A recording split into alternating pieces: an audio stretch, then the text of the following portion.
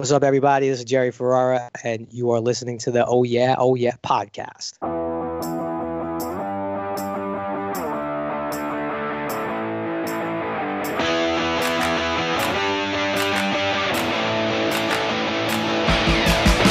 Accessories are not the best look for you, Vincent.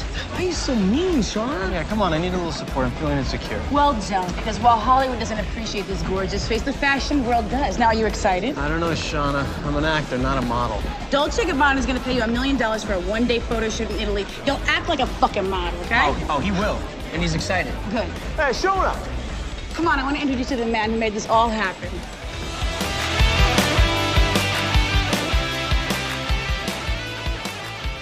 How about that new ad read, huh? Thought I'd mix it up for you guys and give you a new Anchor ad read after that one running for about 2 years. Don't give me shit. It's the only thing making money for me right now. Welcome back, everyone, to Oh Yeah, the Entourage podcast. I am your host, J.R. Hickey, coming to you from Palm Springs, California. And we got a good one today. Last week's episode, Redemption, we had Nick Lamdeas on. Nick saved the pod because he's just such a diehard Entourage fan. But gotta say, that's not a really memorable episode of Entourage. This one kind of stays underneath the radar with the models and the trip to Hawaii at the end of the episode and Ari considering taking the studio job. Had to have my good friend John Cullen back. John Cullen is a Canadian-based stand-up comedian. He's the host of two very popular podcasts. The first one is called Blocked Party. The second one is called the POD Cast. Check those both out if you're looking for new podcasts in your rotation. I had him on way back in season 3 for The Resurrection, I believe. The episode where Johnny Drama finds out he's finally a TV star, goes to the Grand Canyon. Great episode, and I've been dying to have John back. Obviously, the pandemic got in the way, my 2-year hiatus got in the way, but he'd been chomping at the bit. He brought a very thoughtful and introspective point of view to this episode, which was great. That's what I love doing. I love mixing it up with different people about this show, and we had a lot of fun. This episode's long. It's over an hour long, so enjoy it.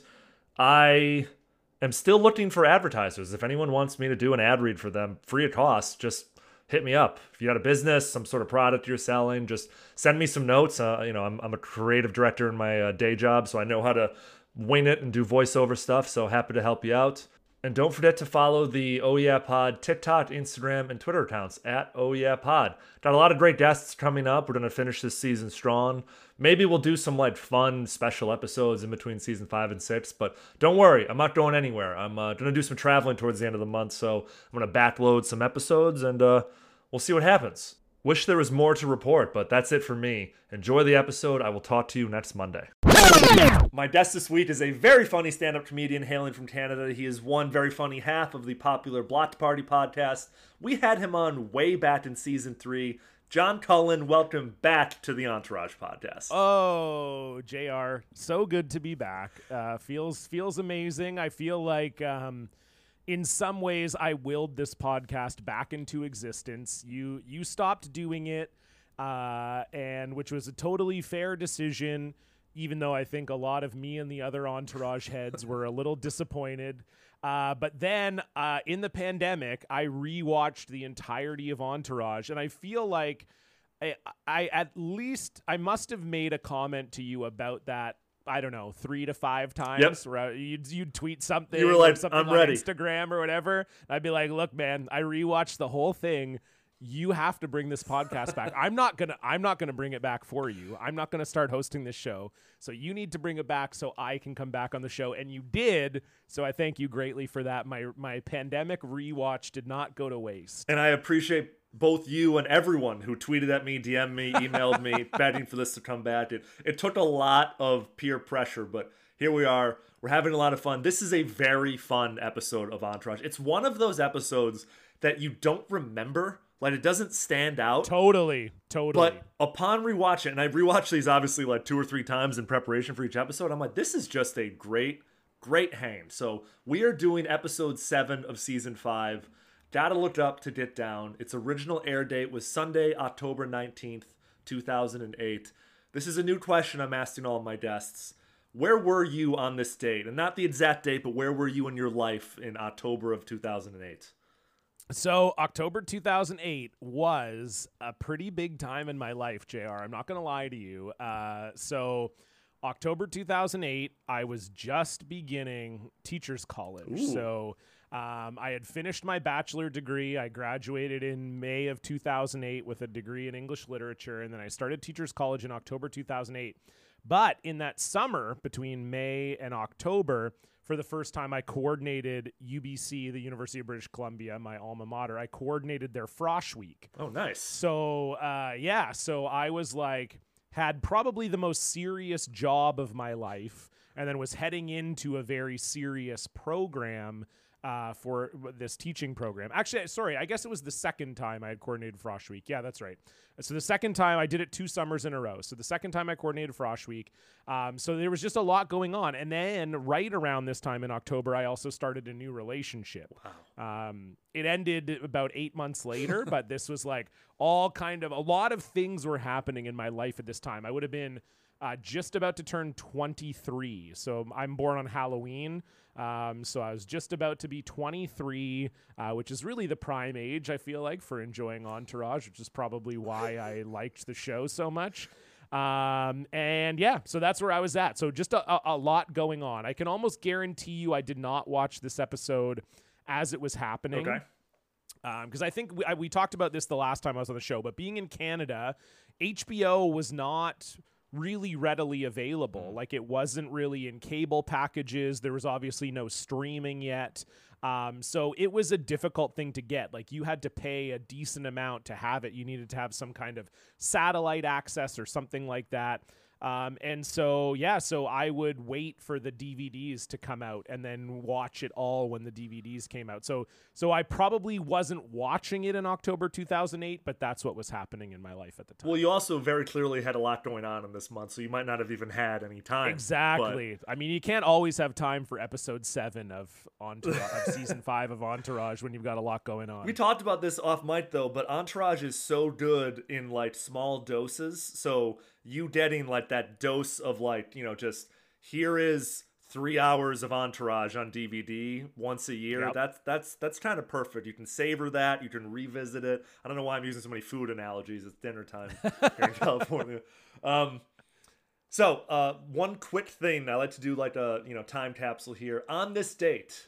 This is some hockey news, and there isn't usually a ton of hockey news in October, but this hockey news is more personal to me than it is to you, John. But 2 days prior, on Friday, October 17th, my Chicago Blackhawks fired their head coach, Dennis Savard, and replaced him with Joel Quenneville. Quenneville achieved his greatest success as the head coach of the Blackhawks, whom he led to 3 Stanley Cup titles between 2008 and 2014. His championship victory in 2010 was the Blackhawks' first since 1961, which ended the then longest Stanley Cup drought. Good times. Big moment, and do not Google what Joel Quenneville is up to today. Just remember that time period of his coaching, and just don't worry about what he's been doing. Is that like, I don't mean... I mean, worry about it. Yes. I mean, you should worry about it. It was pretty bad. Don't rough. work for the guy.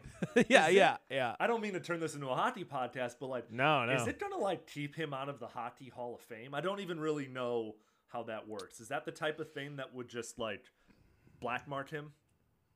I think so. I mean, it's weird because there was some talk this offseason that he might find his way back into a head coaching job.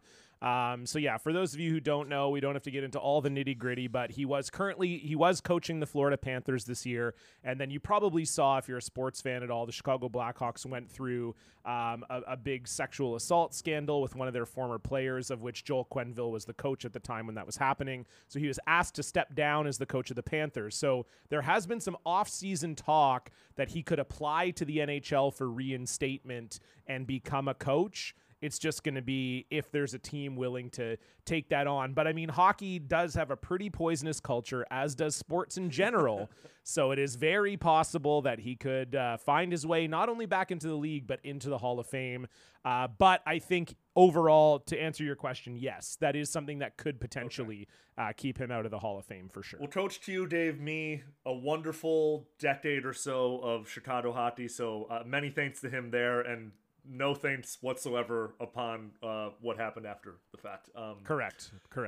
Quick recap of this week's episode. And these are not quick at all. I get these directly from the HBO website. I'm realizing like they must have changed writers of these recaps midway through the show's run, because when I used to do these recaps, seasons 2, 3, 4, they were like maybe a minute long, and this is a lot of information, but it's all the information you need. So if you didn't get a chance to rewatch the episode, bear with me for the next 2 minutes and just listen. So Vince and the guys show up for his Dolce & Gabbana photo shoot, and when sparks fly between Vince and his co-star, model Natasha, everyone notices, including the campaign's mastermind, Freddie Line.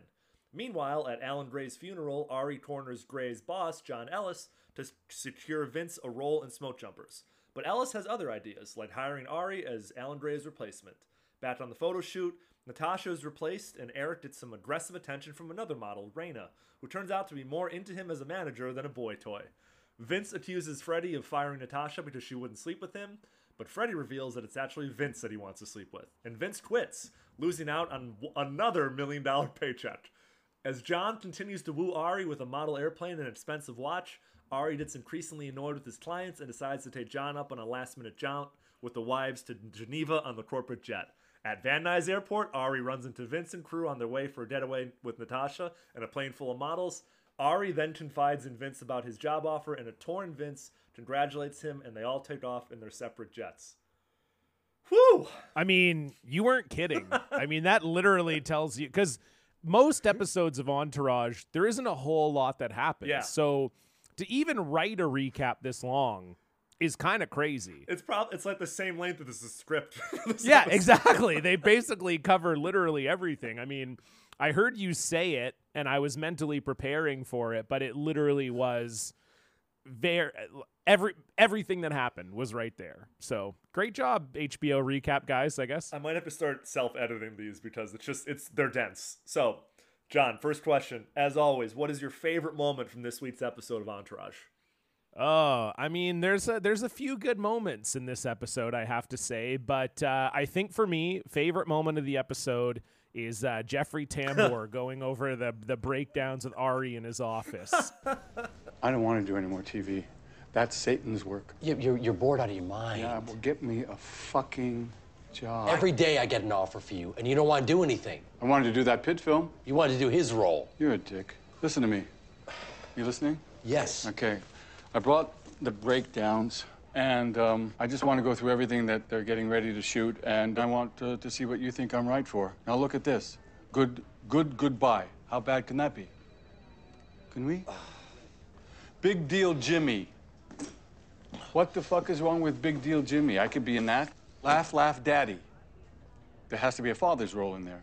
Lloyd! It's just incredibly funny. Jeremy Piven, season 5, he's dialed in. Yep. You know, you can feel, because we've all been in that situation before where someone is talking to you and you just desperately want to be out of that conversation. You can feel Ari's desperation in that moment to get away from Jeffrey Tambor. And he is just like, presenting all these scripts and breakdowns to Ari. And it reminds me of back in season 1 when Ari is getting mad at Josh Weinstein. Yep. And he says that you're going to be, for the rest of your life, you're going to be peddling like the little dog-faced bitch boy or whatever. That was basically the scripts that Jeffrey Tambor was presenting. He's like, why couldn't I be the little dog-faced bitch boy? I could totally be that guy, So yeah, if Jeffrey Tambor shows up in the show a few times. This is his first appearance. Oh, okay, nice. I didn't realize that. So yeah, I mean, he's great every time, and I think that is the funniest part of the episode for me. Definitely. This episode reunites Piven and Tambor for the first time in almost 2 decades since they worked together as co-stars on The Larry Sanders Show. This also creates a bit of a paradox because on The Larry Sanders Show, they're both playing fictional characters, but in this episode, Jeff is playing a fictionalized version of himself. So it's just interesting. The fact that like he calls Ari every single day and just kind of like strolls in, grabs an iced tea, sits on his desk, and is like, what are you doing for lunch? As if like he truly has nothing better to do but like harass his agent. It's the perfect amount of grating, annoying, and like, in the middle of a very busy Ari Gold episode, just like stops you in your tracks. Like, man, get the fuck out of my way, Jeffrey Tambor. It's also just like, it is very stark how much better at acting Jeffrey Tambor is than everyone else in the show. I mean, Jeremy Piven's pretty good. Sure. I mean, he won a bunch of Emmys for this, but like it's just so funny. You go from a scene with, Adrian Grenier, being a wooden statue as always, and, whatever. And then it switches to two actual good actors doing an actual funny scene. And it's almost like jarring. Yeah. It's actually bizarre. And it's also fun to watch in a rewatch because it's a scene where the jokes still hold up. Yeah. Because there's like a lot of jokes in Entourage, and I realized this in my rewatch in the pandemic. There's a lot of jokes that rely on you kind of also being a sort of like arrogant bro, like that's what a lot of the jokes kind of are. It's sort of like locker room, I'm also a bro. They're my bros. We're all bros. Ha ha ha. It's, whereas like this scene has legitimate funny beats in it, which Entourage doesn't have all that often. So the scene really sticks out as like a jarring, like, ooh, cool. Two people who know how to act are doing it. That scene has probably 10 Emmy awards in that room, right? And probably a dozen nominations. Yeah. Ari, every day I did an offer for you and you don't want to do anything. Tambor, I wanted to do that Pitt film. Yeah, but you wanted to do his role, is what Ari says. It's just, it's so good. The fact that he thinks highly of himself, like maybe too much of himself to do like a Bradley Pitt role. My favorite moment, and it, I don't want to bury the lead here, but like the final scene between Vinny and Ari at Van Nuys Airport is a Pantheon Entourage moment. People reference it all the time. It's actually got some like surprising heart to it in a season that doesn't have a lot of heart. We've got, Vince is down on his luck because of Median, and he's trying to get smoke jumpers. There's not a lot of emotion in this season, but like you hear Fate Plastic Trees by Radiohead in the background. It's like that sunset around them, and they have this moment where like it almost is like they're going in two different directions. Where you headed? We're going to Geneva. That's Alan's boss right there. Oh, yeah? Yeah. Oh, you're going to Geneva for me? Something wrong? Yeah, listen, Vinny, you're the only one in this town that I'm telling this to. I'm in a position to get you any job that we want for the rest of your career. How so? They're offering me Alan's position. They want me to run the studio. Wow. Yeah. I know, it just came out of the blue. What do you think? Oh, I think I'd like us to finish what we started together, but I think you got to do what you got to do, right? What are you thinking? I'm thinking... I don't know. I'm thinking. I'll tell you that much. Wow. Yeah. Have a good trip. Well, you All right. All right.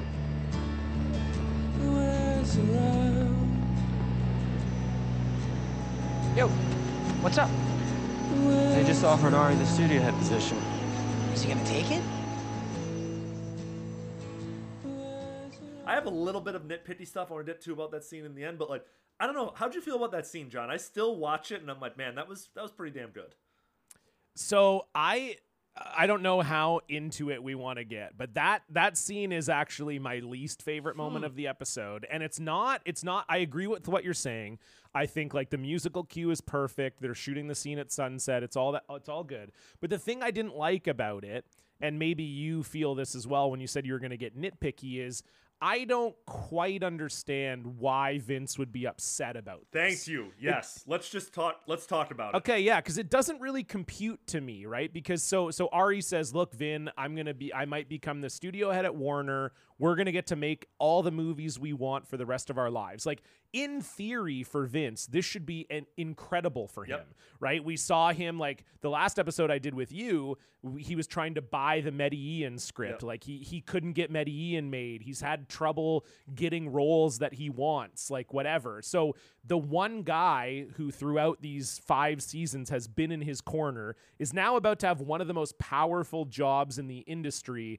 And his response was, I was hoping we would finish what we started. Yeah. First of all, what does that even Yes. mean? What is the finish line for a celebrity? There's no such thing. It's not like a race. It's not a sport. What does that even mean? How do we know that we're finished? How would Vince know that he's finished? Like, there's not going to be a moment with him and Ari, sitting on a beach looking at the horizon being like, well, we did it. It's all over. We made it to the finish line. We said it. We did it, Ari. So it just doesn't make any sense. Like, I know that they're just trying to create some friction between Vince and Ari for the purposes of the show, but like in real life, your immediate reaction would be, number one, I'm happy for my friend. He's gotten a huge job that he's probably always wanted. For decades worked his ass off for, sorry. Yeah, no, totally. And then number two, this is also going to directly benefit me in a massive way. Like, that's the best, when you can be happy for your friend as well as genuinely happy for yourself. Those are like the best moments in life. So that was the part of it, I think, that really I had an issue with, and it sounds like you had the same issue. John, I'm so glad you brought this up. We are completely aligned. I'll just jump to my least favorite moment, and as much as I love this final scene, it's Vince immediately thinking about himself upon hearing this news, and it's weird because you never think of Vincent Chase as having much of an ego, but 2 weeks ago when I was in Joshua Tree, I had Brandon Wennard on, and we were talking about how in his mushroom-induced haze, Vince sees himself fighting a fire on the side of the road, and we were like, man, that is one of the most egotistical, ridiculous things that like anyone to think. But we were like, well, he's an A-list actor. They're kind of all psychotic in that way. So you're right. In this moment, Ari, who they continuously call each other good friends. Totally. Ari's just like, I'm about to make all your dreams come true. I can get you any movie that you want. Aren't you happy for me? And Vinny's like, nah, I kind of wish we could finish what we started here. You know, where I'm broke and I'm torpedoing like $1 million model deals and turning down Benji scripts that you were handing to me on a silver platter with a $3 million offer attached. It really, really, really doesn't compute for me 14 years later watching the episode. Yeah, because there's not even, like you say, I do think, and we're going to see that coming up in season 6 and, you know, with the whole Sasha Grey storyline and the drugs and all that, like, I do think it is maybe the start of a sort of important character arc for Vince where he does develop an ego and he does become this guy who starts thinking about himself. But again, it just goes back to, even if you were developing an ego and whatever, you would be thrilled at this development. This is great news for you. Yep. I mean, it's unbelievable news for you as Vincent Chase. So it just, it's one of those things. I think you hit it on the head. It doesn't compute. It's like, it doesn't in real life, and not, shows don't have to mimic real life, but in real life, this would be no one's reaction to this news. It would be no one's reaction to this news. Yep. And then the whole scene where at the end too, where he gets on the plane with Natasha and Ari's like smiling and waving at him, and he like closes the blind on the plane window. It's like, childish. Come on. Yeah, like, even if you were stunned in the moment, like you're trying to process it in your brain, and you're like, oh my gosh, Ari's maybe not going to be my agent anymore. I don't know what's going on. This is, even if you had to have that moment, presumably 2 to 3 minutes later, you would have already gained a little bit of clarity about like, actually, no, this might be really good for me. Yeah.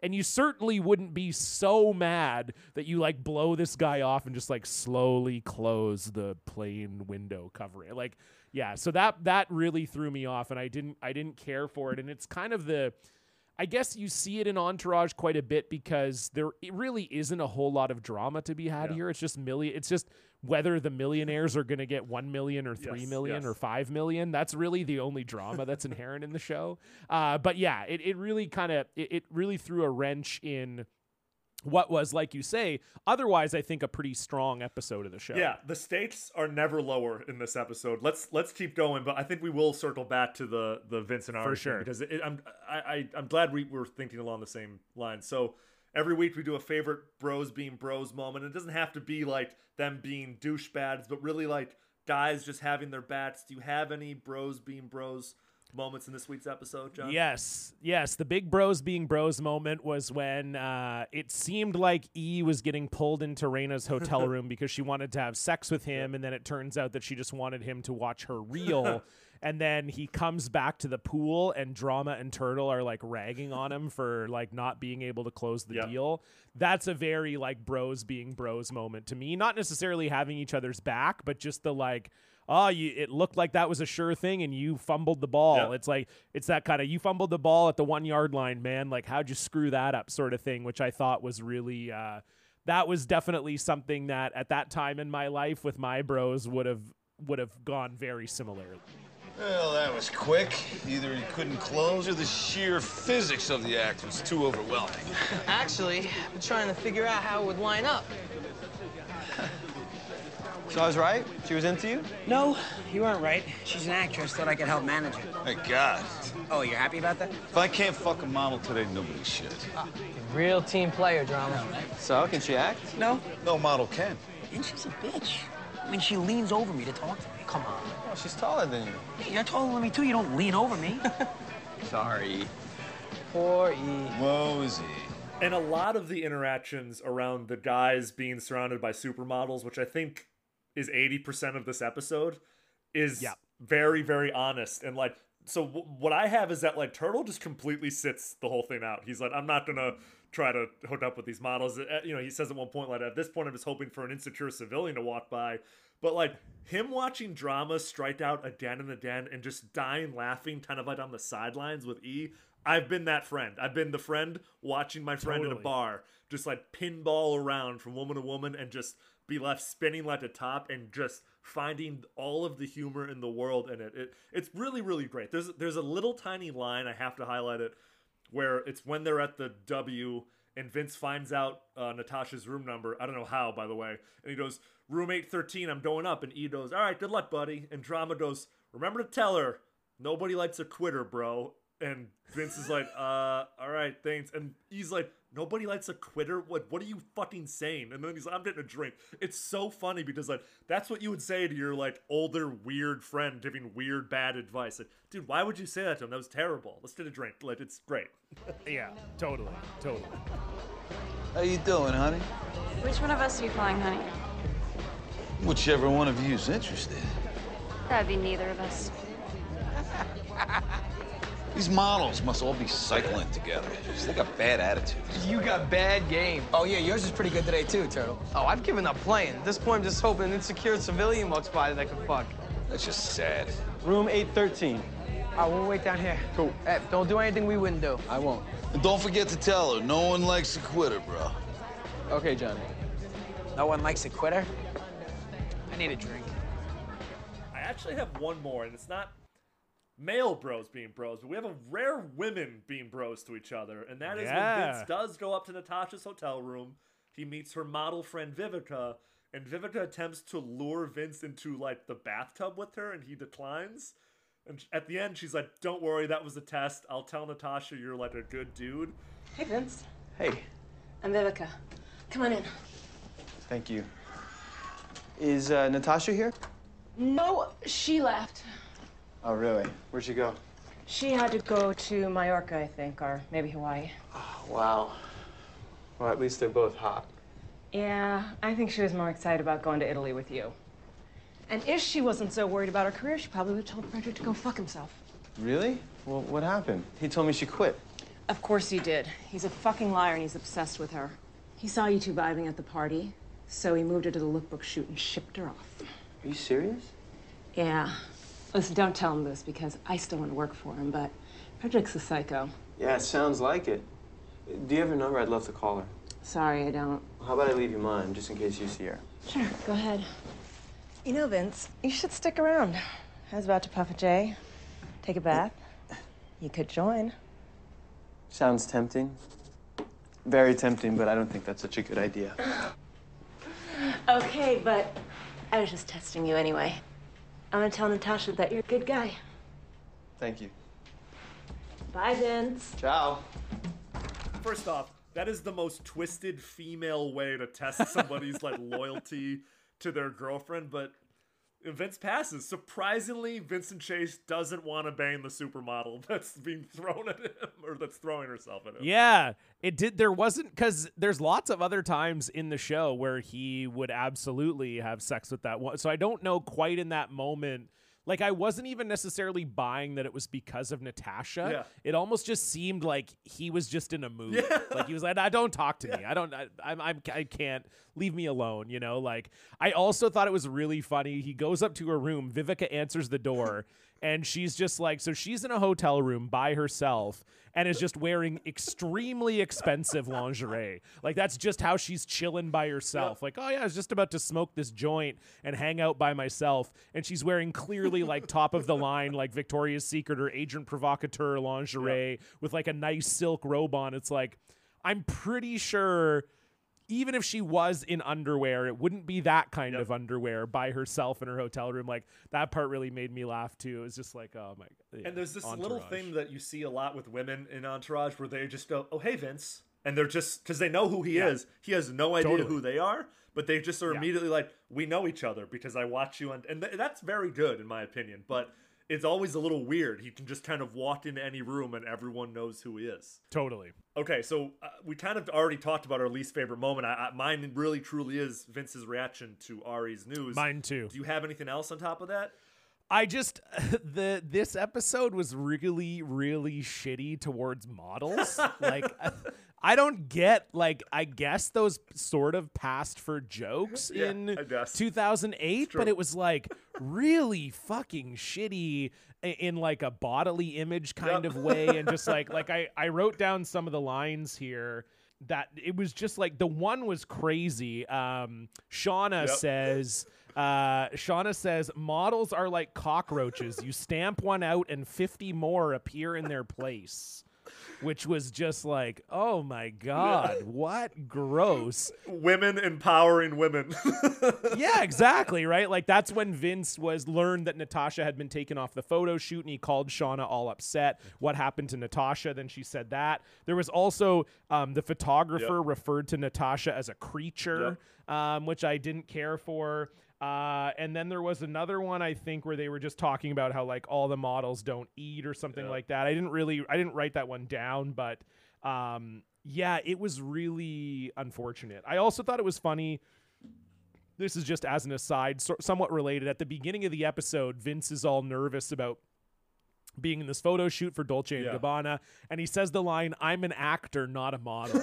And I'm like, you're kind of just a model. Like, you're kind of just like...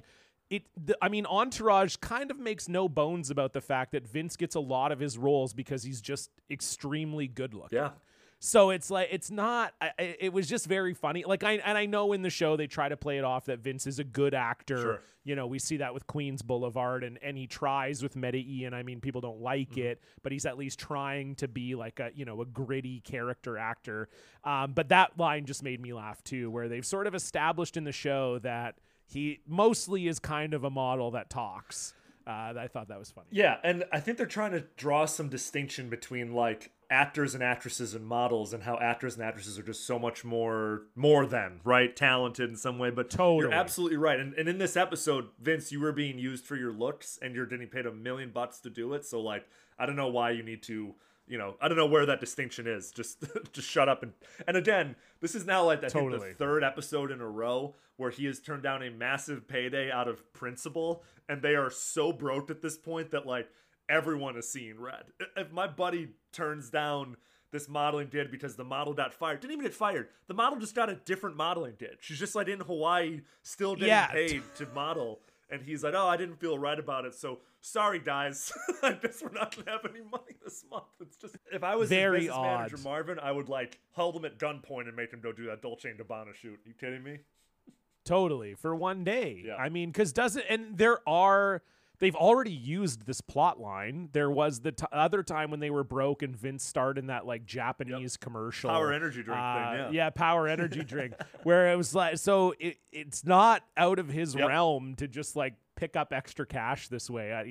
He's odd. Suddenly very principled in season 5, and I think he gets more and more principled, and maybe that's while his star grows. But all right, let's keep going. This is a new question that I didn't ask you when you were on in season 3. What's the most Entourage moment of this episode? And that is whatever you think it is. Yeah, so for me, it's a confluence of two things. The first one is that they're both taking a private jet at exactly the same time, not only out of the same airport, but out of the same airport hangar.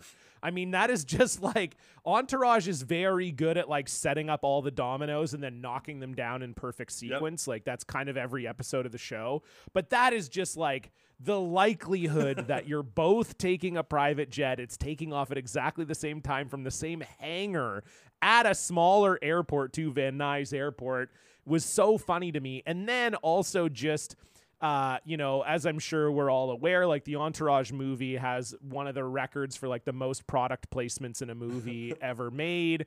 And this entire episode is basically an advertisement for Marquis Jet, which is very Entourage to me, particularly, and you referenced it earlier, John is trying to woo Ari to become the Warner Brothers studio head, and he sends him a toy airplane. I mean, yes, he also sends him a beautiful watch, but like, what grown man in a business who's a very powerful man sends another grown man a toy airplane as a way of inviting them on like a private jet? It's a great point. It doesn't make any sense at all. It's just a way to have the Marquis Jet plane sitting on his desk for most of the episode. And so that was a classic Entourage, like not just a product placement, but a product placement that forces me to suspend all disbelief. I'll do you one better in that scene, John, because we see Ari playing with the toy jet, and in the background on a 57-inch LCD TV, we see the trailer for the Mark Wahlberg movie Mad Max being played over and over again. I didn't even notice that. Mark Wahlberg is a producer on Entourage, and I'm pretty sure he went, hey, you know what's going to be playing in the background? My fucking movie. That's so funny. I didn't even notice that. That rocks.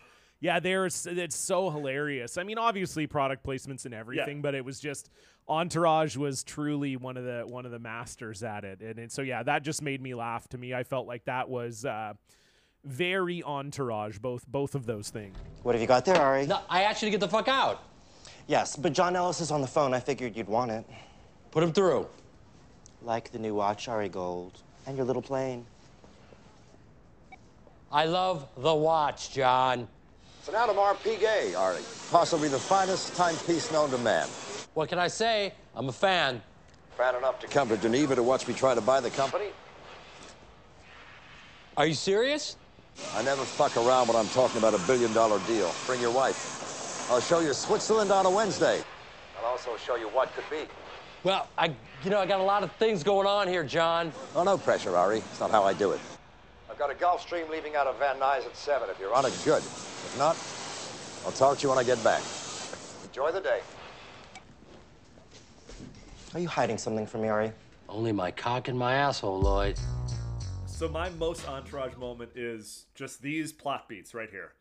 In one scene, Vince quits the modeling shoot out of, principle, in quotes, turning down another massive payday that these guys desperately need. And then as a result, he and the boys get invited on a private jet full of supermodels to Hawaii. Yeah. It's just, of course, why wouldn't? Of course. Hey, Vince, that must mean you're free. Come with me and my 12 hot girlfriends to Hawaii. It's fucking perfect. It's chef's kiss Entourage perfect. I guess I'm just not cut out for the fashion world. Forget it. That whole world is deviants, bro. The dudes bang each other while the chicks watch. The chicks bang each other while more chicks watch. And yet nobody would let you watch anything. Pick on me all you want, Turtle, but you never, and shall forever, never get what I've had. Herpes? Oh. My dick is clean, tiny man. Oh, gee, like that. What's your bill? Hold on, get it. Chill out. Hello. Hey, Vince. Natasha. Hey, I got your message. Yeah, I wanted to say I'm sorry about the campaign. Yeah, that shit happens all the time. Are you gonna be okay without me? Well, it's funny you should ask. Couldn't face it alone, so I quit. Really? Yep. Well, if you have some free time, why don't you come join me to Hawaii for my shoot? We have plenty of space on the plane. Oh, yeah? You got room for 4? For sure. And maybe bring your manager. I have a special request for him. Great. So, Van Nuys Airport tonight. I'll text you. See you there. What's up? Models, models, and more models. I don't follow. Oh, but you will. You will. Well, we know nothing can go wrong for these guys. You can't have an episode that ends on a downer. Yeah.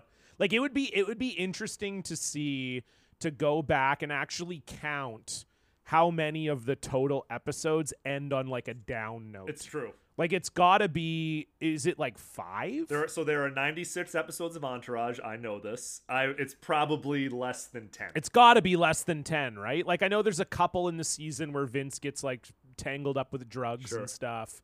But like, yeah, for the most part, because I guess you could theoretically say this episode ended on a down note. I mean, Fake Plastic Trees is playing, which is a bummer song, but like it's not really, like you said, it's not really a down note. As they fly off into the sunset, like I don't feel so bad for Vince, but yeah, it's just like You're right. Like, that's a perfect example of an Entourage moment. Oh, just when this thing went wrong. It's like Drake, right? Where he'll like write song lyrics about like, oh, I had sex with this girl and now I feel empty inside. It's like, oh yes, too bad you had the sex again. You know. I think early on in the show, like the down moments are even funnier. Like in season 2, they'll be like, they're at a nightclub and they're like, hey, do you want Leo's booth? Yeah, Leo went to so-and-so to talk to James Cameron about some fish movie. And they're like, no. And they're like looking at each other like, and then the next episode, the first scene is Ari being like, yeah, that Leo's locked up till 08. He's fine. And you're just like, oh, so that was just like a negative ending for no reason other than to like create some drama, I guess. Yeah, totally. Favorite line or quote from this week's episode? There is a lot of good ones in this episode. It's been a while. A lot of good ones. I have 2. They're both from Johnny Drama.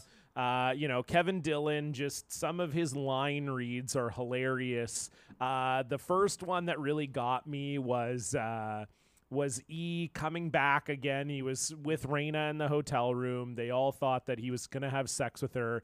E comes down to the pool, reveals he did not have sex with her, and Johnny Drama said, oh, that's good because my mind was spinning with how that would have even been possible. And he uses the words, the sheer physics of the act.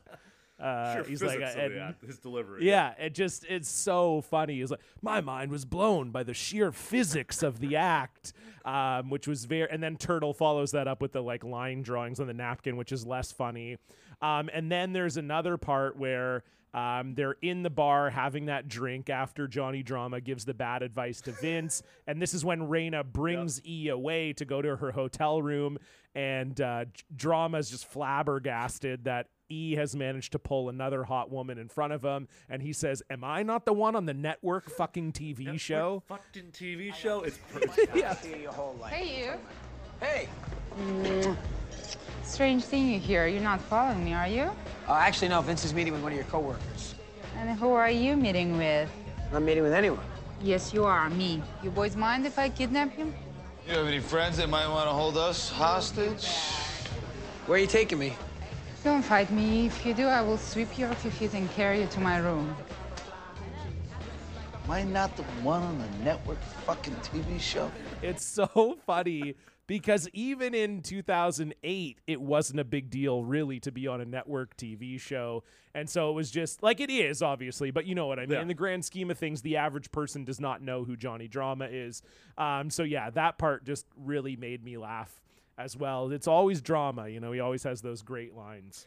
The beginning scene, which we haven't talked about, Ari at the Alan Gray funeral. So good. It's probably my favorite Ari moment for the episode, which we'll get to, but like the very first line of the episode is he's looking down at Alan and he's like, I hate myself for the fact that even today, I still don't like you. I mean, I want to. I do. Ari. Baby, Ari? the idea behind that you're at someone's funeral and you're just looking down at them with contempt is hilarious. And immediately going into Ari Gold super agent mode at a fucking funeral it's gold. And then, you know, he weirdly, I can't believe that John Ellis offers him this position like verbally at a funeral as if like that was the plan the whole time. Like, I'm gonna go to this funeral, pay my respects to Alan Gray, I'll see Ari Gold there, and that is when I will make him the studio head offer. It's very, very strange. And then the interplay between Ari and his wife afterwards. How would you like to be fucking a studio head, baby? And she's like, well, Ron Meyer's pretty handsome. Like, she's great, obviously. Mrs. Ari's the only one who can stand up to him, and there's some fun interplay there. John, I am so sorry. Yeah, it's a shame. Yeah. He's having a good run. Yeah. I was on the golf course with him when it happened. Oh. Yeah. You know, he promised Vince and Chase smoke jumpers, and we should keep that good run going by honoring that promise. I'll speak to you after we've paid our respects. Of course. Hello. Listen, just excuse me for 1 second, babe. No business, Ari. Respect. Respect means keeping business alive even when you're dead. Remember that. John, what do you say we bring Vince back to the studio just to pay tribute to Alan? I sell airplane engines, Ari. Studio accounts for 5% of our business. I can't focus on who's doing what in what movie. The replacement will have to do that. Who are you thinking about? Thinking about you. Really? I thought about you when I first hired Alan, but you were still a bit green. Well, a lot has changed since then. It certainly has. You've made me an even richer man by bringing me 3 tent poles in 3 years. Maybe it's time I return the favor. Ready to move from the ground floor to the penthouse, Ari? Yeah, I loved that. I wrote that line down too. I thought that was really good. And it was just like, I feel like Entourage as a show doesn't have a lot of those. There's not like a lot of throwaway laugh lines on Entourage. A lot of the stuff that they try to play off as humor mostly comes from Ari, so it's like pretty heavy-handed often. So just to have that sort of throwaway joke that Mrs. Ari just kind of throws out there, and it lands perfectly is really good. So yeah, I had that written down too. It was very good. Oh, and I also liked, I should say too, there was a very funny line. Lloyd says, they're talking about something to do with the funeral, and Lloyd just says, Ari, that's very macabre. He goes, how was the funeral? And Ari goes, great, Alan's never looked better. Oh, yes, that's right. I couldn't remember what the line was that came before, and then he was like, Ari, that's pretty macabre. And I just thought him saying Lloyd saying macabre was like perfect for him. Perfect line delivery. Yeah, so I really like that one too. How was the funeral, Ari? Oh, it was delightful. Are you kidding? Alan has not looked that good in years. Ari, that's very macabre. So what's been going on here? What was your favorite song in this week's episode? So the last 2 episodes of Entourage, the music has not really stood out, and there are some bangers in this week's episode. We have a playlist. It's called Oh Yeah Music. You can check it out, subscribe to it. It's in the show notes of today's episode. We've got Radiohead. We've got A Tribe Called Quest. Yeah, I mean, it's got to be Fake Plastic Trees for me, just because it's a great song. I don't even necessarily think it's the best song for that scene, because it's like a little more sad than the scene deserves, I think. Like, to me, the music cue seems very heavy, but like we've already said, you and I weren't necessarily super invested in this new Vince Ari subplot, so it didn't feel like it necessarily earned the gravitas of Fake Plastic Trees, but at the same time, anytime you're getting Radiohead in an Entourage episode, like, I have to imagine Radiohead doesn't license out a ton of music, and it's probably quite expensive. So to get Fake Plastic Trees, pretty good, and it's obviously an amazing song. So it just had to be that one for me. It's a flex for sure. Like I mentioned, Check the Rhyme by Tribe Called Quest. It's when Vince is leaving Freddie's apartment, then walking and talking with the boys down the street, all the way up until Ari and Mrs. Ari pull up and see the private jet to Geneva. And then the first song in the episode, when the boys kind of stroll into this room full of fashion models, is Dance With Me by Dizzy Rascal featuring Calvin Harris and Chromeo. So some more modern stuff, modern for 2008. But yeah, all 3 of those songs will be on the playlist. Check it out. We've already talked about Celebrity cameo, so that was probably Jeffrey Tambor, unless you have any more. Yeah, I mean, he was really the only one, right? Like, I didn't think because I don't have anybody for worst celebrity cameo, and Jeffrey Tambor was great in that scene, so for me, that was best. This is a new category. It's called Best Perk, and this is like whatever it may be, whether it's swag, VIP access, a car. I think in this one, the private jets take the cake, but I want to talk about this watch that Ari gets from John Ellis. I don't know if you're a watch guy, John. I am not. I don't know anybody who is in 2022, to be honest with you. I'm not really either. I know one guy, a buddy of mine who hosts a show here in Vancouver. I'm actually going to I'm taping it with him tomorrow, actually. But he's a big he'll like post his different watches on Twitter and stuff, and he's like a big watch guy. I usually wear a watch. I have a couple watches, but I'm also not like I would imagine when Ari opens that box, it was supposed to mean something to us. And then obviously John says the name of the watch, which to like hammer home what we were actually looking at. And both looking at the watch and hearing the name of it did nothing for me. It didn't register as like, you can understand from context, it's a very expensive watch, but it didn't immediately be like, oh my God, it's that watch. Like that went way over my head. So ask your friend when you record with him tomorrow about a gold Audemars Piguet. I can't even fucking pronounce it. Piquet, thank you. It's a Royal Oak chronograph watch. Guess the retail value. Just give me a number. $150. So used $100K, but brand new, which is what I'm assuming John Ellis gives to Ari, $500,000. $500,000. $500,000 fucking watch. I mean, that's today. So 14 years ago, maybe it was like $350K, but I mean, Jesus Christ. Puts that $500,000. Puts that toy airplane to shame, that's for sure. No kidding. No kidding. That's what I mean. Why send a toy airplane in a $500,000 watch? Those things don't match up. Not at all. Oh, man. And I also want to say another perk. And I don't know if this necessarily counts as a perk, but like we talked about it already. Vince getting $1 million for a photo shoot. That feels like a bit of a perk. You know, like it's not. You're not. I don't think too many celebs, even these days, are getting $1 million for a one-day photo shoot. And so I'm that assuming was, like Natasha, the supermodel, is just getting her like retainer rate, which is probably nearing six figures. But when you are a movie star and you're the face of a worldwide campaign, that's a big payday. So completely agree.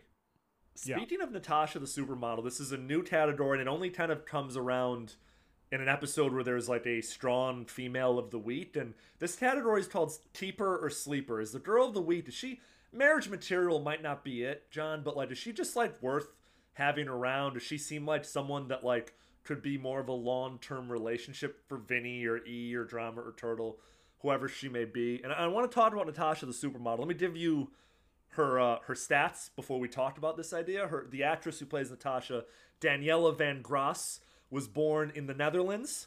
She's an actress. She's been in Made in Manhattan, Perfect Stranger, and Something's Gotta Give. 3 pretty high-profile movies for the early 2000s. She's very talented. She can speak Dutch, English, German, and French. Her native language is obviously Dutch. And she has starred in advertisements for Armani, Aveeno, CoverGirl, L'Oreal, Maybelline, Pantene, Pepsi, and Max Factor, whatever the hell that is. I liked Natasha. It's makeup, Max Factor. Thank you. You're welcome. I like Natasha too. I think you could tell that she was an actress because she had good like chops. Like you could tell that she wasn't, because sometimes they do sort of shoehorn in like real life models that Vince is like interacting with, and they're very wooden and bad at acting. And it's very notable. And she was very noticeably like comfortable on camera, which I think lent to her having sort of a good vibe where you're sort of like, okay, I can buy that Vince like met this girl a few years ago and she actually stuck out in his mind. And obviously she's beautiful. So that part I thought was really cool.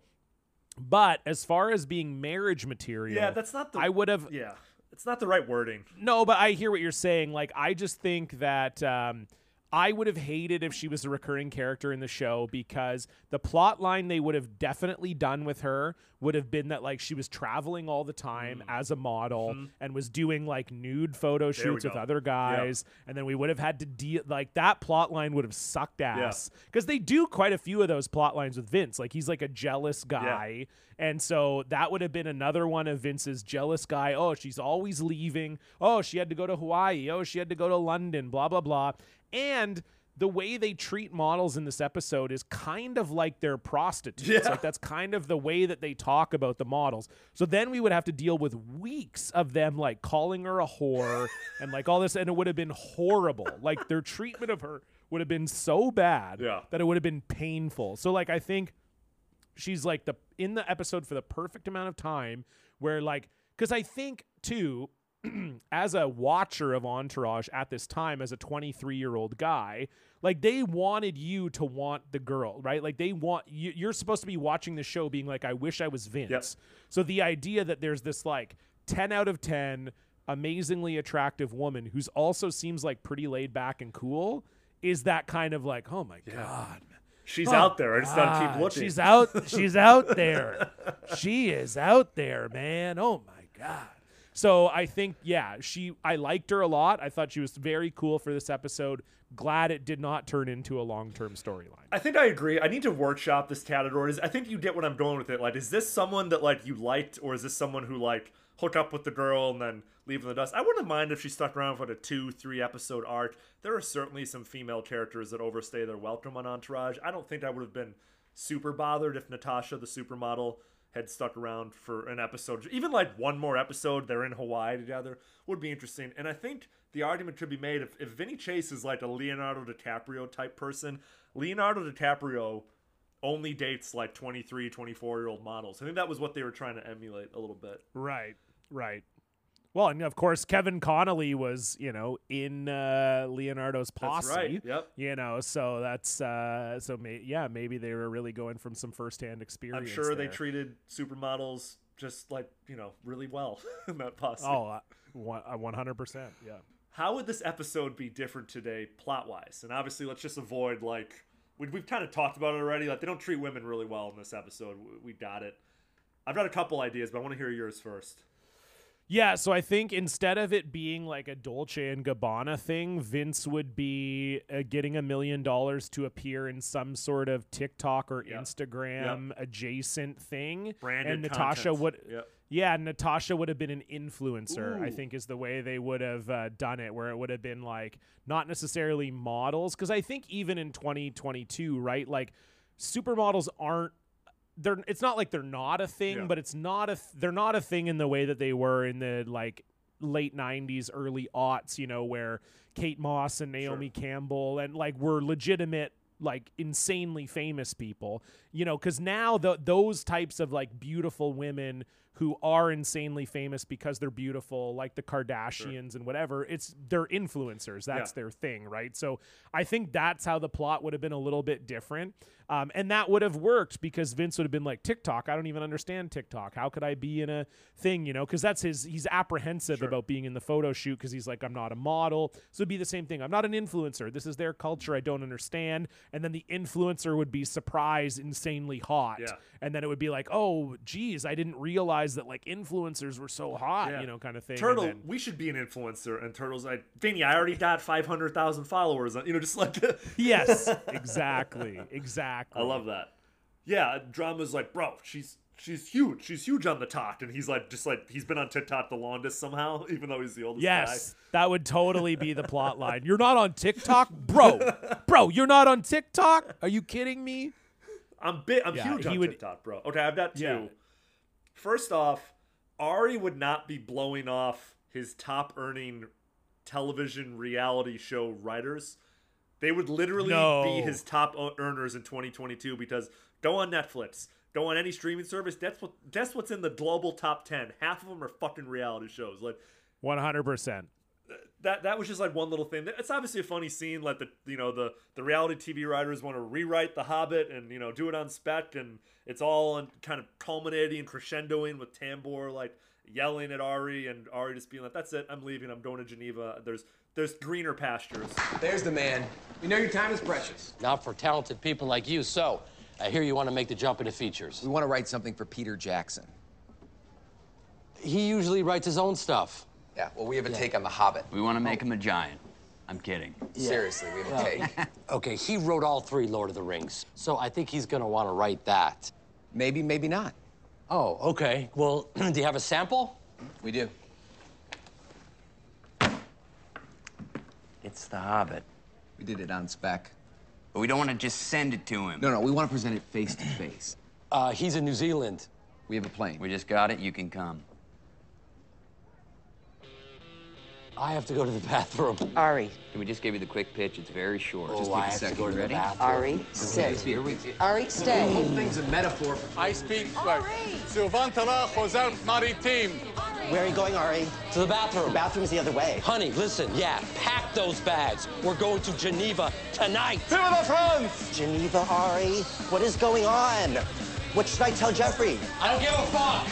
And then I think the reveal that Freddie the photographer is a straight man who wants to blow Vince wouldn't even be a plot point. And not because of like there's anything problematic about that, but because everyone's sexual fluidity would be just like really on display if Entourage was in 2022. And I think it would just kind of all be out on the table already. And in fact, people might not like this, but I would argue that if Entourage was in 2022, Vince would be and could be bisexual, unlike what he says to Freddie.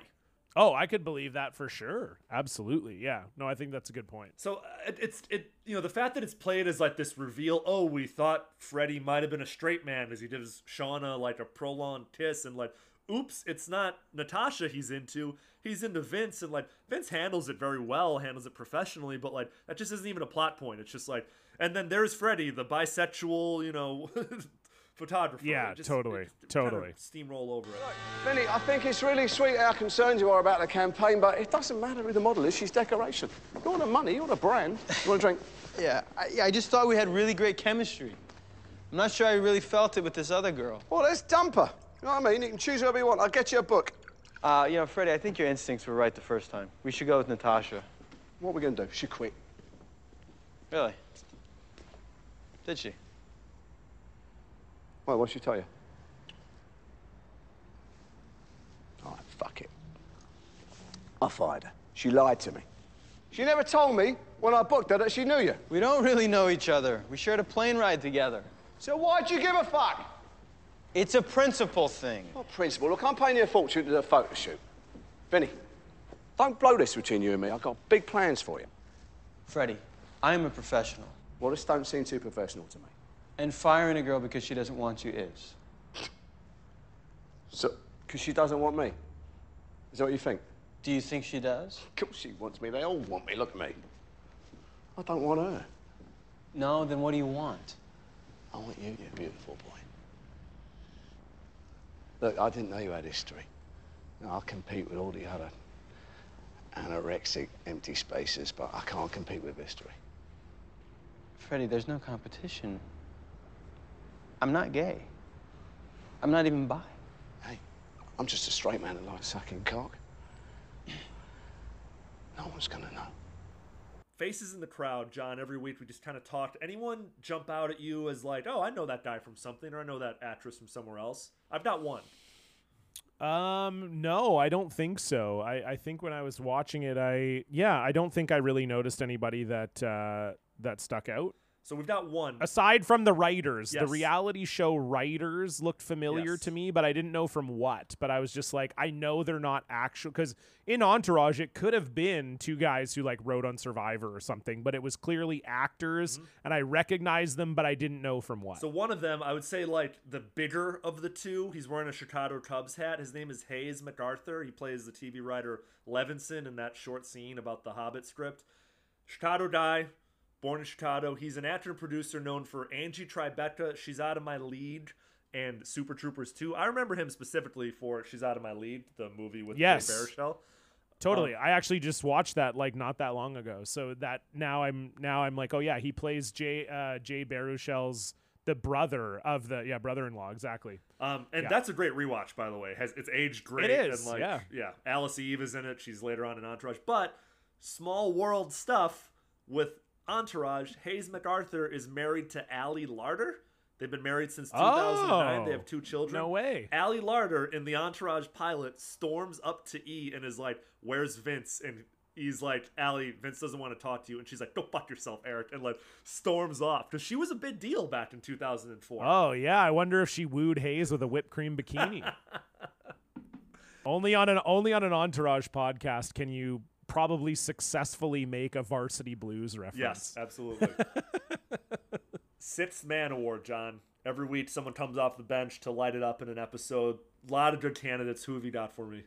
Ooh, I mean, coming off the bench is tough for me because I never really feel like any of the main guys are on the bench. I'll just say I love Shauna. I've always loved the character of Shauna.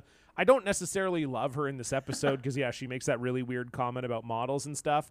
But anytime Debbie Mazar just walks, I was always a huge fan of Shauna. Same. So I'm just giving her the 6th Woman Award. I'm not, again, I don't think she necessarily carried this episode by any means, but just a fun, it's just always good to see her in an episode. She's like the West Coast mom of the group, but with like the worst foul mouth on the planet. And there's a really small line she says after Natasha and Vince have their moment, and Natasha walks away, and she just turns to Vince and goes, "You fucked that girl, didn't you?" It's like she has the intuition of like a mother-sister thing, and like it's great. Yeah, the lines are a little, she has a lot of speaking lines in this one. I really also love when she's like at KinderCare with her kids and her assistant is like taking care of the kids, and she's like, "Christy, where are all the models staying?" And the assistant is like ready to pull her fucking hair out at the W. Like, pretty good. It just the little insights into Shauna's like personal life with her kid and like the assistant. It's always very funny.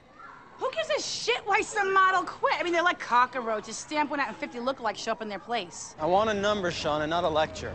Well, I can't get it, and her agency wants to know who it's for because apparently 50 actors a week call trying to bang her. Oh, great. Look, what's that big deal? Do you really like this one? I'm just curious to know what happened. Christy, where are all the models staying? At the W. The W, Vince. But I mean, go there if it's really eating you, but go cautiously because if she really did quit over you, showing up can be really creepy. Thanks, Shauna. You don't think she quit because of me, do you? No shot. No way. Maybe. It's possible. I'll also say, I mean, Jason Isaacs is Freddy. Jason Isaacs is iconic film and television actor. Just off the top of my head, for movies, he's in The Patriot, Black Hawk Down. He was Lucius Malfoy in the Harry Potter series. He was Captain Hook in the newer Peter Pan. I mean, this guy's been a working actor for like 30 years, and just doing a weekday on Entourage. Oh, mate, she's a model. She probably got her period and thought she got stabbed. Like, it's funny. It's not the best line, but I like him. And my wife loves him. So when I was rewatching this, she's like, "Is that Jason Isaacs?" So I was like, yeah, calm down. Like, calm down. Calm down. Yeah. Okay, we've kind of already talked about drama and Ari, but any Johnny drama moments jump out at you outside of the ones we've already discussed? Yeah, so like you said, we've already talked about a lot. So I purposely chose just a different thing. It's not a particular moment, but it's just the idea that Drama is going to this event that he knows is going to be populated with models, and he's trying to sleep with the models, and his outfit choice is a Panama hat with an open Hawaiian shirt-ish or like bowling shirt type of thing with like the white tank top underneath is hilarious to me. It's just that classic like Drama is, we know Drama. He would have gotten up an hour early. He would have got his game face on. He's like, this is it. I'm going to get laid today. This is going to rock. And this is like in his mind, his like A+ outfit. And he looks absolutely ridiculous and old. It makes him look old and shitty. Yep. And so that to me is just so funny. And Drama did that all that, like they dress Kevin Dillon up and stuff like that all the time. The bowling shirts. Good. Yeah. The bowling shirts, but that really got me. The Panama hat and the unbuttoned Hawaiian shirt, he was just preparing for the invite to Hawaii at the end of the episode. So he had the foresight. That's what it was. Yeah, exactly. I'm already got my clothes. Bro, I don't need to pack. Let's go. Yeah. Real like one little interaction. It's probably the best of the episode. Two models walk by and he goes, "How you doing, honey?" And the models go, "Which one of us are you calling honey?" And he's like, "Whichever one of you's interested." It stands up. He's like a ball of insecurity. It's pretty fucking good. You gotta give it up for him. That's why we have a whole category dedicated to him. Is like there's just so many good drama moments. How about Ari? Any more Ari moments? We kind of talked about him hustling at the funeral. Yeah, I was just gonna say, like, I love anytime Ari is doing business in a place where he shouldn't be. It's very funny. Yeah. There's the episode where he's doing it at, I don't know if it's Rosh Hashanah or Yom Kippur, but there's like a Yom Kippur where Mrs. Ari insists, like, this is the one day you just, like, you can't do business at the synagogue, whatever. And he's, like, sneaking out, and he's got two phones, and he's trying to coordinate the thing with Vince. And then at his daughter's bat mitzvah, too, I believe. And, like, so there is always something extremely funny about Ari. Just like desperately wanting to conduct business in these places that he knows he shouldn't. Yep. And I also loved, you talked about the line at the beginning he has for Alan where, he says, I still hate you even though you're dead or whatever. And then John comes up and I love, he has a line where he says, I was with him when it happened, like that's like his kind of, it's just like the weirdest brag. Like I was golfing with him when he died. So, and that to me is so funny too. Like he's just constantly trying to seem relevant and like he's constantly trying to be cool. So it's very funny to me that like in his mind he thinks that's a thing that makes him look cool. It's like I was with this guy when he had a heart attack and died on the golf course. Maybe that'll endear him to John Ellis more to give Vincent Chase the second lead role in Smoke Jumpers. Like in his demented brain, like if I bring up that I was there, maybe he'll have some pity on me, right? Like he'll feel bad. Oh, you witnessed the death. Sure, I'll give your star client this role that I don't even fucking know about. second to last question. Who besides Vince won this week's episode of Entourage? Vince wins big time this week with the supermodels and the trip to Hawaii. But yeah, I don't only one answer, but I want to hear yours. I think it's got to be E for me. Okay. He's maybe got a new client. He's about to sleep with a woman way better looking than him again. Has E ever slept? Does E ever get with anyone on this show that is even remotely on his level? So I will say his girlfriend next season, the short girl, and I'm forgetting her name, and all the Entourage fans are yelling into their headsets right now. Because the first like 5 years of the show is just like this impossible string of hot women. And I guess, like, again, we're supposed to believe, like, oh, Kevin Connolly was in DiCaprio's posse and he was a teen star kind of and whatever. But, like, for me, he's a short redhead. He's not a good looking guy. And then he goes through this string of, like, the Perfect 10 model they reference in this episode. Monica Keena is his first girlfriend who was like a total babe back in the day. And then obviously Emmanuel Shariqui, and then he gets to have a threesome with her and Malin Ackerman. Like, it's just like he just has a crazy run. And then Raina, for me, is the best looking woman of all the models in the episode. She's beautiful. And then he's about to, it seems like they did the sort of swerve where it was like, oh, I want you to be my manager. But then they did the re-swerve where it was like, oh, but I am still also going to have sex with you in Hawaii. So of course, for me, E was the big winner in this episode. Okay. Totally fair. The season 6 girlfriend, which I am not looking forward to talking about, is named Ashley, just for all the listeners. Ashley, yes. That's right. I'm going to say that Ari won this episode. He's literally the only candidate for the head of Warner Brothers fucking studio pictures. Like, it's a big deal. I do want to circle back to this because we started the episode talking about it. In 2 or 3 episodes, Ari Gold, and I guess this is spoilers. Everyone who's listening to this podcast has watched the show. He does a bait and switch and gives Dana Gordon the job. Again, so that he can stay Vince's manager to get Vince a second lead in a movie that doesn't even end up getting made. Why does he do this again? It's still just so absurd. It's mind-blowing. And then at the let's fast forward to the end of the entire show, John Ellis steps down as CEO of I don't even know what the global company is called that owns Warner Brothers, but it's not the studio. It's like, it's like how General Electric owns NBC. Like, it's something bigger. So at the end, he gets that job. It's just still so confusing to me why Ari continues to put his one client before the future of him and his family. It makes no sense. It doesn't make any, and like everything we know about Hollywood in real life is that it's ruthless. Yep. Everything we know about the real life guy that Ari Gold is based on is that he's ruthless. Yep. Everything we know about Ari Gold, the fictional character, is that he's ruthless.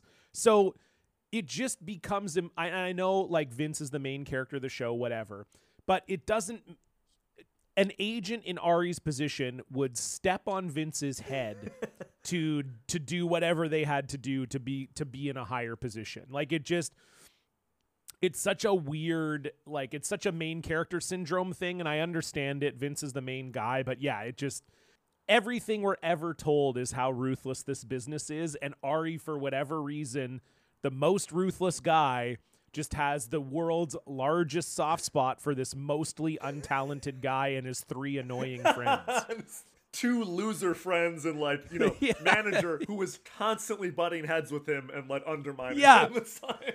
Yeah, totally, right? Like, it just, when you break it down like that, and that's, again, not to shit on the show. Obviously, I've seen the whole Entourage.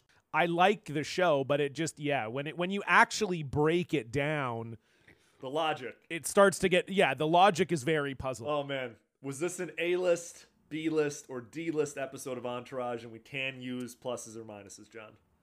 Yeah, it's tricky. Last time I was on, I said C-list, so I don't want to do that again. So I'll just say B-, only because, yes, it furthers the Ari storyline, but the Vince storyline in this episode kind of is irrelevant, really. Sure. Like, the only part of it that's relevant is the sort of I was hoping we would finish what we started, but the whole plot line with Natasha and whatever, this could just be any episode of any season. Like, it's a self-contained story. It doesn't further Vince's career in any way. If anything, it sets him back a bit because he doesn't take the $1 million.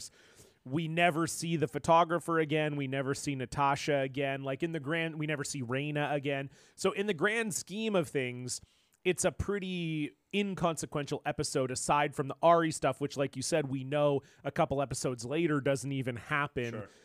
So rewatching it was kind of like, for me, an A-list episode of Entourage is one that furthers the plot and is also a great episode. And I feel like this was a good episode that didn't really further the plot. So it's kind of in that sort of B minus range for me. I'll give it a solid B+. I agree with most of your points. I do think the set pieces of Ari at the funeral, the private jet hangar at the end, Fate Plastic Trees, and just kind of like this commendable dive into the world of modeling. It was all interesting, and I said earlier, like, rewatching this was fun. A lot of good music, a lot of like good lines. Like, there wasn't a single plot that I was like, I'm bored of this. So, and this is coming on the heels of Dominated, when Dom returns in the Joshua Tree episode, the last 2 episodes. Like, this was just fresh. This was fun. It was in LA. It was colorful. There was some good music, and I really enjoyed it. The only thing this does set up plot wise is they're flying back from Hawaii next episode, and Turtle sits in first class next to Jamie Lynn Siedler. So that's, I guess, that's why they're going to Hawaii, to get him, trapped next to her for hooked up 5 hours. Hooked up with Jamie Lynn. Yeah. And it is funny that you mentioned, like, I can't even, I rewatched this in the pandemic. It is amazing. These episodes of this show, almost like no other show, breeze by. Yeah. I don't know what it is about this show, but it is like candy, and I don't even think it's a good show. At the end of the day, you can't, even if you love Entourage, I don't think in your heart of hearts at the end of the day you could say, yes, it's a good show. It's like an average show at best, with good moments, but like an average show overall. But there's just something about it. Like, for Blocked Party right now, we're watching the new Sex and the City. And just like that, we're doing similar to this. It's like an episode by episode kind of breakdown of the new Sex and the City. And those episodes are longer. They're about 40 minutes, but it's like, it feels every minute of that 40 minutes. And I think I've been watching a lot of shitty stuff lately. I also watched the 2016 sex comedy Surf School for Your Kickstarter Sucks. It's got Harland Williams in it. It's very bad. And Cisco's like only acting role. That's really rough. Yeah, Don't ever watch I've it. never But heard of it. it's just like, I'm so used to watching content that I don't like, and it feels like murderous the whole time. So last night, when I was queuing up this episode to watch for this show, I saw that it was like 28 minutes long, and I was like, geez, this is going to be 28 minutes. And then it's just like over like that. I don't know what it is about this show, but man, does it go down easy. It goes down so easy. I hope this podcast episode went down easy. John, thank you once again for joining us here on Oh Yeah, Oh Yeah. Where can the good listeners find you, follow you, listen to you? Well, first of all, thank you for having me back. So excited you brought the podcast back. Hopefully I can get maybe one more episode in with you before the show's run is over, because I love doing it. But yeah, everybody, you can find me on Twitter at Cullen the Comic. As I mentioned earlier, I'm on the podcast Block Party, which is me and Stefan Heck. We have a guest on every week to talk about a time they were blocked on social media. That's at Blocked Party Pod. And then I have a review podcast as well, where I review new metal albums. So your Korns, your Limp Bizkits, your Stains. It's me and Brian Quinby from Street Fight Radio. We do one classic new metal album a month. So it's, just you can pop in and out. It's easy. And that's at the POD_cast. And we spell cast with a K, like corn. It's one of the best podcast names I've heard, and there's a lot of podcasts out there now, but it's Thank awesome. you. It's one of those, we had the name before we had the show, but thankfully I think that I would like to hope the show lives up to the name, but yeah, it's they're both a great time. So yeah, if you're looking for new podcasts, we'd love to have you, and we'll definitely try to have you back. Maybe season 7, Vince is on drugs. Season 8, dramas, trying to star in an animated movie. So we'll find one for you. And Johnny's Bananas. We gotta have some Johnny's. Yeah, you gotta have me on for a Dice Clay Johnny's Bananas episode. I would love that. Sounds great. Thanks again, and I'll talk to you soon. Thanks so much.